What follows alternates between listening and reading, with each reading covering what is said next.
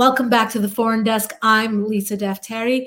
With us this week to help break down what is going on, not just in the Middle East. We're going to leave the Middle East for a moment, but to figure out what is going on here in the United States with the increase in anti-Semitism and the increase in Jew hatred and the increase in attacks.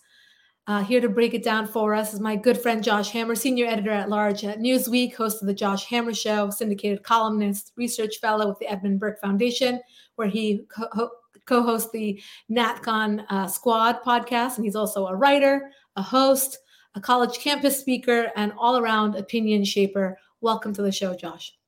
Lisa, it's a very flattering introduction. Thank you for your much-needed outspoken voice during these very difficult weeks. Same to you. I know you've been extremely vocal in just bringing context, facts, logic to the current narrative, which has definitely come a long way since October 7th. Instead of condemnation for Hamas, a terror organization, we see so much condemnation for Israel, for retaliated strikes against these Hamas outposts. But still, the world is holding not just Israelis accountable, but Jews everywhere. Very unfortunate, because I think a lot of people, I'm talking about the average American, the average news consumer, even someone who's not even interested in news, is finding it very difficult to go to TikTok or Instagram just for what they go to, makeup, recipes, dance, music, whatever it is, and now feel like they have to choose a side. Like it's some sort of color war, some sort of basketball match. And they're feeling overwhelmed, right? They feel like both sides, like they feel like, wow, I don't know what to believe. I don't know what I'm seeing. And obviously, in terms of sheer numbers, the anti-Israel, anti-Jewish posts, as well as the mainstream media that helps bolster that opinion, is leading the narrative. As somebody who is a narrative shaper, you are somebody who has a finger on the pulse of just Americans, how they live, how they get their politics, what they believe, how they're voting. For somebody who doesn't know the context and is just seeing these slogans, accusations, words like apartheid, genocide, occupation, what's your advice to those people who are just feeling so overwhelmed right now?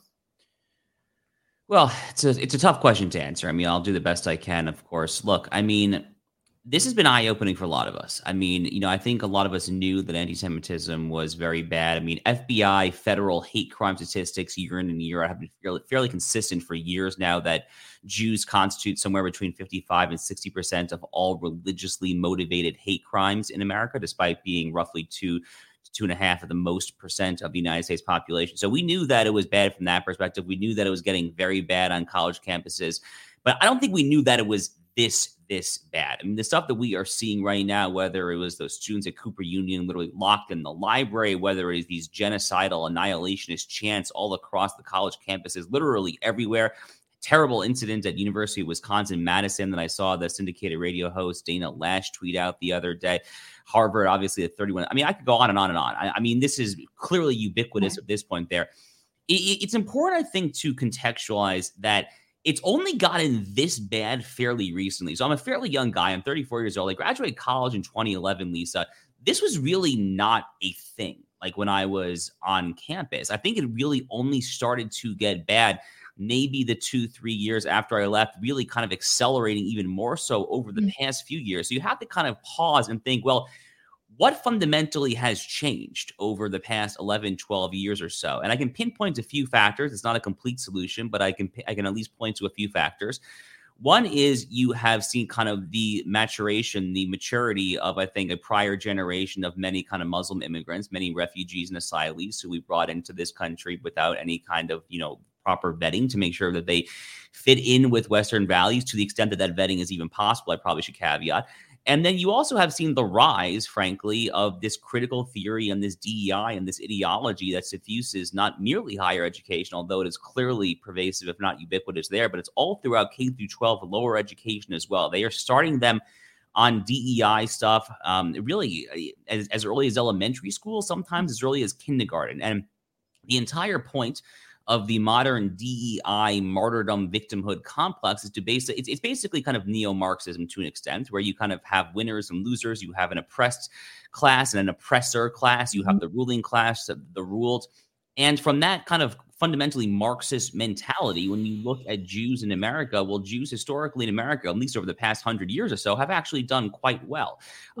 They came here very poor. I mean, obviously, my own great-grandparents, when they came here during the classic Ellis Island immigration wave, along with all the other Ashkenazi Jews, they were dirt poor. My great-grandfather lived in a traditional kind of Lower East Side tenement and all of that. But the story of Jews in America over the past 100 years has been a very successful story. So viewed from this kind of Marxist DEI critical theory mentality, I think it's very easy to kind of point your fingers at the Jews as being a problem, and then kind of taking that to a macro, a global scale. Similarly, by the same exact principle, it is very easy to point to Israel, which has punched way above its weight. It's a small country of 8 to 9 million people, but it consistently competes at a global level when it comes to innovation, medicine. I mean, you name it. I mean, basically every metric that a country can be measured on per capita, Israel is in the upper. It's in the upper tier. So from all these perspectives, I think it's really just gotten a heck of a lot worse, but it obviously has been very difficult, I think, for many of us to process and then also to grapple with, frankly. Yeah, you actually wrote an op-ed in the Daily Mail. You said, defund the vile brainwashing universities. America can't ignore woke, Jew-hating academia any longer. Take your tuition dollars elsewhere and do it now. A very stark call to many people. I mean, look, Jews, for the most part, along with many other immigrant communities, value education. They value especially the elite colleges, and that's how they raise their children, right? To aspire to get into the Ivy Leagues and to get into these wonderful schools where this is happening. But the bigger problem here, I think, and I think you'd agree, I want you to listen to a clip, is that we're not even able to acknowledge that there's a problem at our universities. Let's play clip number 1. Peaceful protesting, people have the right to do that. But we're just not going to get into blow-by-blows of what's going on across the country. The president has been very... So she can't even condemn it. I mean, you're a campus speaker, right? So you've been on these campuses, especially some of the more problematic ones. I actually was listening to you say that it wasn't a problem when you went to school. One of my majors was Middle Eastern Studies, and it was a problem. And I graduated a few years before you, Rutgers University, which could be called the Gaza Strip of universities. But I should admit, I wouldn't be doing what I'm doing had I not been in those situations where I was spit on, I was, bullied. Because I took a certain stance, and the professor knew that I was Iranian, that I had a different perspective than that bully mentality, that anti-Semitic mentality that was in the classroom, and he would always try to instigate by calling on me. Every time I would call, they would start like sneering and whispering and kicking the back of my chair. And I recall this very, very well. And I guess it was in certain pockets going on, but not in a global scale. Right. When you listen to KJP, what are your thoughts? I mean, yes, we have a problem, but why can't she even acknowledge it? So, first of all, Lisa, to your point, I mean, Middle Eastern studies and Near Eastern studies departments have been a problem for a very long time, for sure. I mean, going back, probably 30, 40, maybe even 50 years or so. I think what we've seen more recently is kind of the bleeding of that ideology to other departments, right, to political science, to history, sociology, anthropology. I mean, you name it basically, right? Yes. Look, right, exactly. Karine Jean-Pierre at the very beginning of the conflict was actually shockingly good. I mean, I think I tweeted out, words praising her for probably the first time ever, actually, when she called Rashida Tlaib and Ilhan Omar's initial statements. I think she said that they were disgraceful and repugnant. I mean, you really can't ask for a whole lot better than that. But, Karine Jean-Pierre, I mean, at my own publication, Newsweek, it was before I went to Newsweek. I think it was maybe a year or two before I started working there. I think it was in 2019, if I remember correctly. She wrote an op-ed, very critical of the pro-Israel lobbying group's influence in D.C. So she is kind of personally on the record on this one in a not so great way, I think would be an understatement, frankly.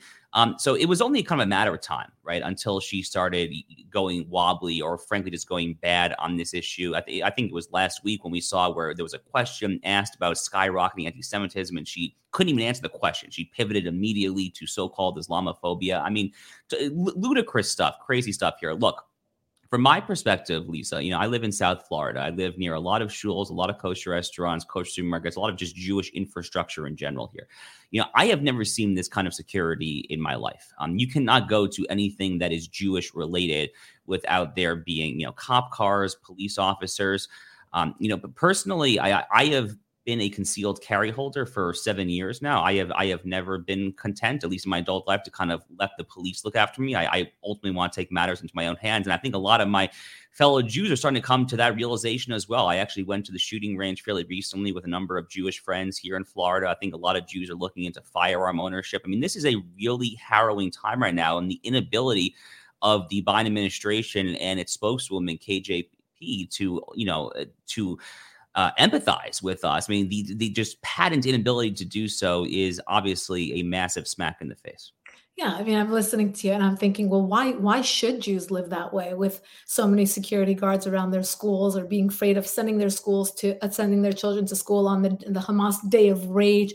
I mean, what does this have to do with Israel's policies, right? I mean, why aren't people asking the bigger questions as to would this ever be tolerated against another group? Or better put, had Hamas attacked France, for example, and I tweeted this out, if there would be a huge, on the same scale, attack of Hamas against France, would the French people have to go around posting memes and political cartoons and graphics and giving examples and analogies as to why the world should believe them that Hamas attacked them, that they're the victims, that they're the ones who are hurting?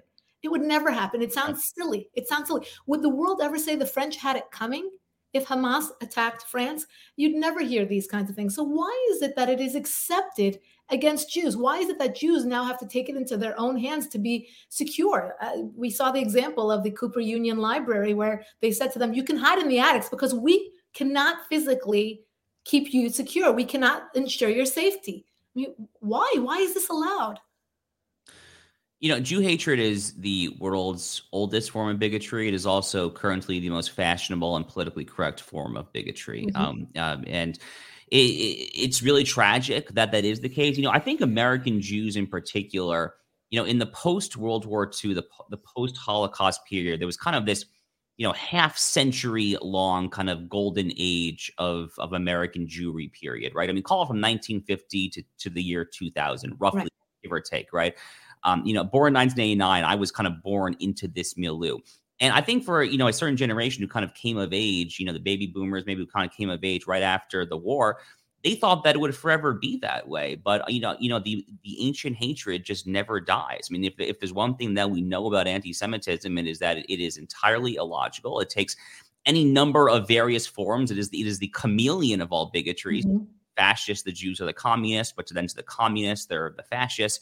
I mean, they're basically just the enemy, the shape-shifting enemy of whatever anyone in power wants mm-hmm. them to be. So then kind of going back to what we were saying earlier, given kind of the current, DEI, critical race theory, ESG, all of that regime here, the Jews, because they have been so successful here, I think are so easily scapegoated. And obviously, Israel, to your point, I mean, obviously, in France, in your hypothetical, they would never have to do that. The United States, by the way, if the Mexican drug cartels operating there in the Rio Grande Valley, in the high Sonoran Desert in Texas or Arizona, if the Mexican drug cartels started shooting or invading across the border, killing the equivalent of the number of Israelis who were slaughtered on October 7th, then the equivalent of Americans would be roughly 48 to 50,000.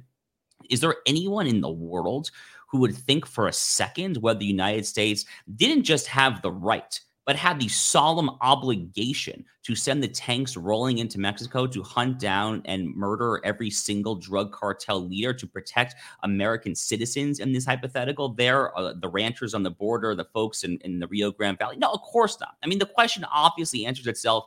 Jews have always been held to a double standard when it comes to this. The Jewish state in particular is very much always held to a double standard. I forgot who said it. It might have been Douglas Murray, who's been excellent on this topic. I think it was Douglas Murray who said that Israel is the only country in the world, Lisa, that when they start a war, they are immediately told you can't actually win that war. They're the only country. I mean, any other country is allowed to kind of finish its military objectives until the logical point, which is defeat and unconditional surrender of the enemy. Israel, by contrast, every time they fight a righteous counteroffensive, and Israel has never started a war. These are all defensive operations after an enemy incursion. They are the only country that is told when operating in this context that they cannot win. And they go above and beyond, by the way, to satisfy all of the Western humanitarian concerns. They drop the leaflets inside Gaza, thus undermining their own military objectives, by the way, by telling the people in these buildings, you should get out of here. We're about to bomb this place. They go above and beyond, but it is never good enough for the so-called international community because the so-called international community is just replete with Jew hatred. I mean, it sounds like it's not something that could easily be fixed, whether it's in terms of its politics in the Middle East or here. Yair Lapid, not somebody I quote very often, said in a clip that's actually going viral that if you play both sides, you're actually siding with Hamas. And I found that to be, the short of it, right? If you're playing both sides, which people think that they're actually being very benign in doing so, well, there are victims on both sides kind of thing. You have worked for the mainstream media. You know what's out there. You are probably, besides for living in Southern California, you are probably always outnumbered in terms of where you sit, what you do, where you're looking at. You're a minority through and through, even though many people would look at you and say you're a white privileged man. In many ways, you are challenged all the time. But putting on your, commentator hat, your journalist hat, what can be done to win the PR war? And I'm not saying win the PR war in terms of rah, Israel has to win this war.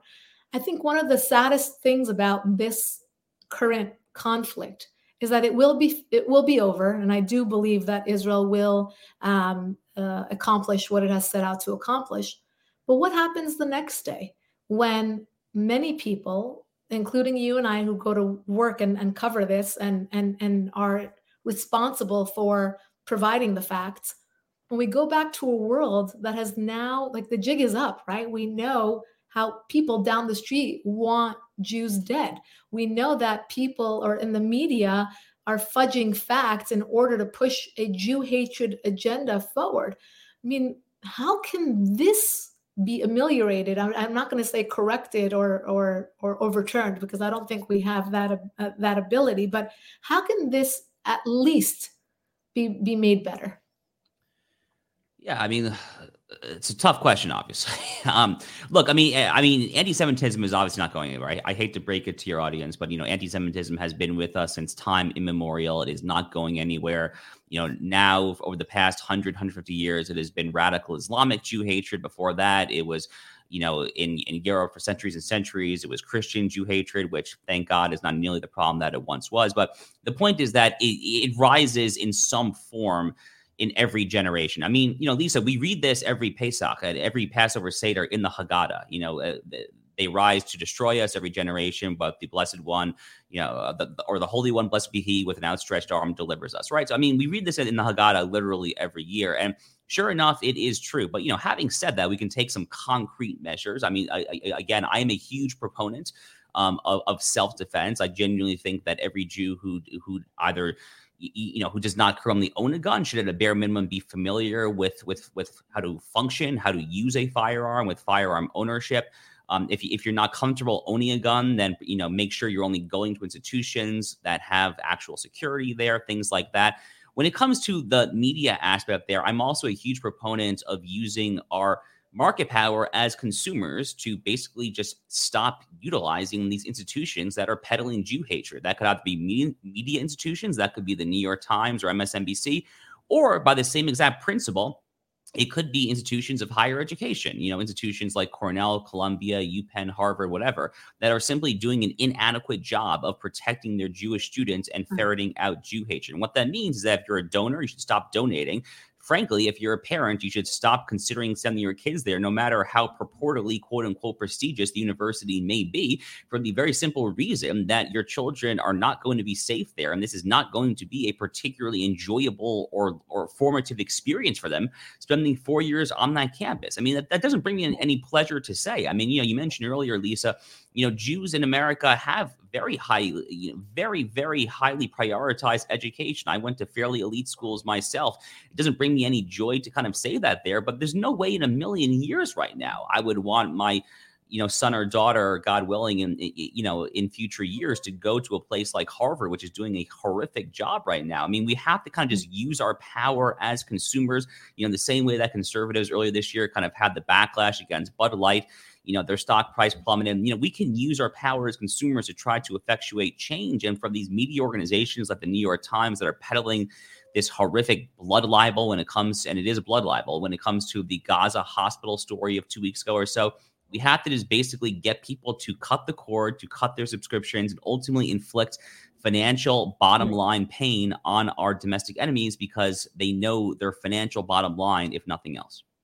How about in terms of I totally agree with you. I don't know if in terms of certain boycotts, we can make a difference in terms of, Bud Light was 50% of the population. You look at conservatives versus Democrats, but when you look at, I speak to a lot of Jewish people who feel like they are so outnumbered in terms of, for example, an Israeli designer, Dodo Bar-Or, was just cut from 2 very, very popular fashion sites because she posted about Hamas. And even though there are many Muslim designers who have posted much more than just condemning, they have, they're continuing with anti-Semitism on their posts, but that hasn't been punished. Many people say, okay, we're not going to shop from them. But when you look at Jews being 2% of the population, it becomes very difficult. And then you think, well, if Jews stay off college campuses, what are they doing? They're really handing over that college campus to that narrative, that ideology. And what are Jewish students supposed to do? Go to community college and kind of miss out on the opportunity? I don't know. I'm having the conversation with you because I think that you're in the fray and you get both sides of this. It's very difficult when you're 2% of the population, but yet so hated. But there are ways to be influential. I do think that the donors, the major Jewish donors that have pulled their funding, has created some backlash, and I think that they're definitely making a difference in that way.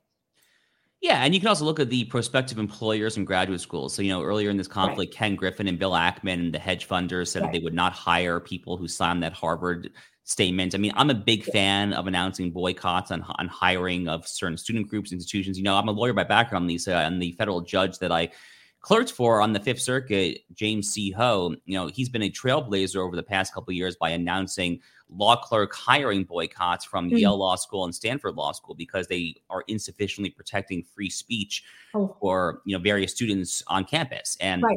I mean, and we've actually seen, at least at Yale Law School, they hired a more right-leaning professor very, very recently. To me, it looks a heck of a lot like that is a direct response, frankly, to the allegations of unfair treatment of students. So, I'm a huge fan of kind of, prestigious employers, graduate school admissions, basically, again, using their market power to say right. that they will not do this. The donors are obviously a very important piece of the puzzle here.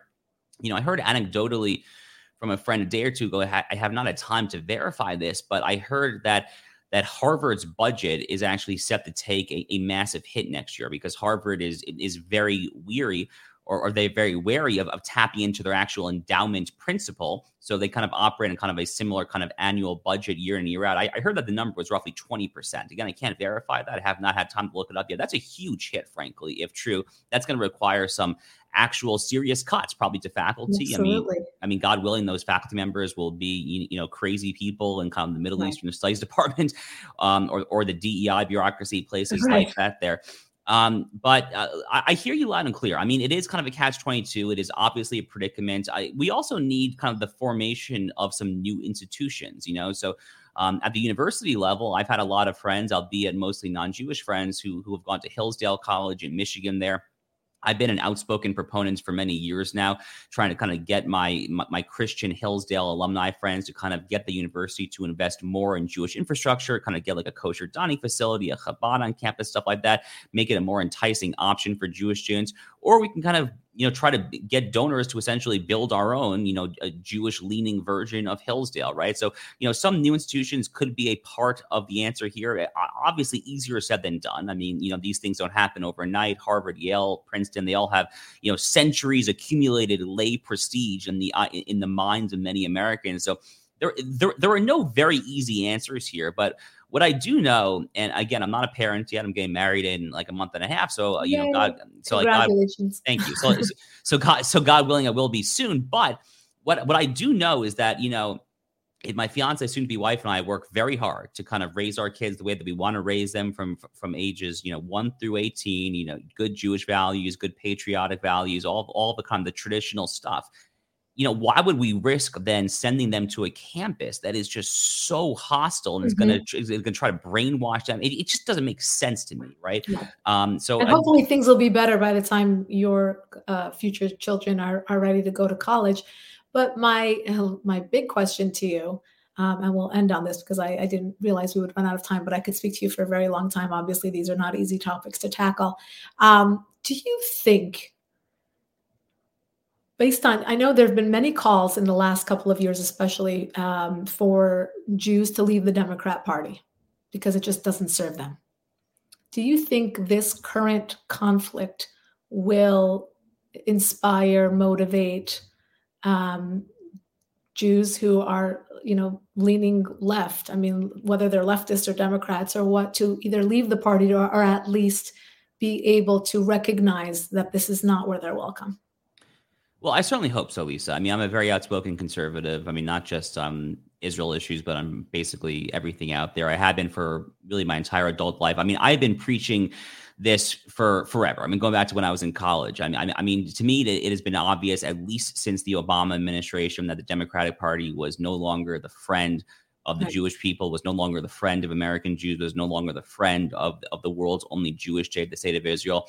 And I guess it has taken this absolute tragedy, this horrific pogrom, the worst slaughter of Jews since Hitler. I mean, I guess it has taken this for some people to kind of be snapped out of their delusions. But I can say anecdotally, I have heard any number of stories of people who have said that this kind of has radicalized them. I mean, my parents, believe it or not, it's kind of funny because I'm such a conservative, but my parents are kind of moderate Bill Clinton era Democrats, you might say. And they now tell me that they are ready to vote for the Republican next time around, even if it is Donald Trump, who they cannot personally stand, because they are just so exacerbated by what they have seen happen right now. And the inescapable reality, Lisa, and this is a very dark thing I'm going to say, but it just happens to be true.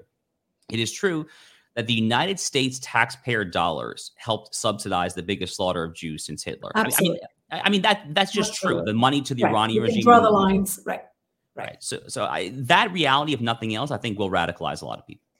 Well, let's hope that at least there is knowledge, right? We just hope that people aren't closing their eyes to all of this, because the only difference I see between, and this is just my observation, between Jewish Republicans and Jewish other Democrats is that the Republicans saw this coming in terms of what's going on in America, where the Democrats are just shocked and surprised and really feel abandoned by their party, by those who they chanted right alongside BLM and the Women's March and all the same people who are turning on Jews right now. So we hope that it's a wake-up call for many, and we stop bigotry in all its forms if that's really what we are aiming to do. Josh Hammer, always a pleasure. Please check him out. Follow him. Read his tweets. You'll be so educated, and more. Read his op-eds and follow his podcasts. Josh, you're wonderful. Thank you so much for coming on with us. Congratulations on your wedding, and we hope to have you back on very, very soon. Well, thanks so much, Lisa. And once again, thank you for your very powerful voice during these times. Likewise. Thank you. And for those of you who'd like to subscribe to our weekly podcast, go to youtube.com/Lisa Daftari. You could also get our podcast wherever you listen to podcasts. And to subscribe for our daily top 10 email, go to foreigndesknews.com and you can sign up there. Thank you so much.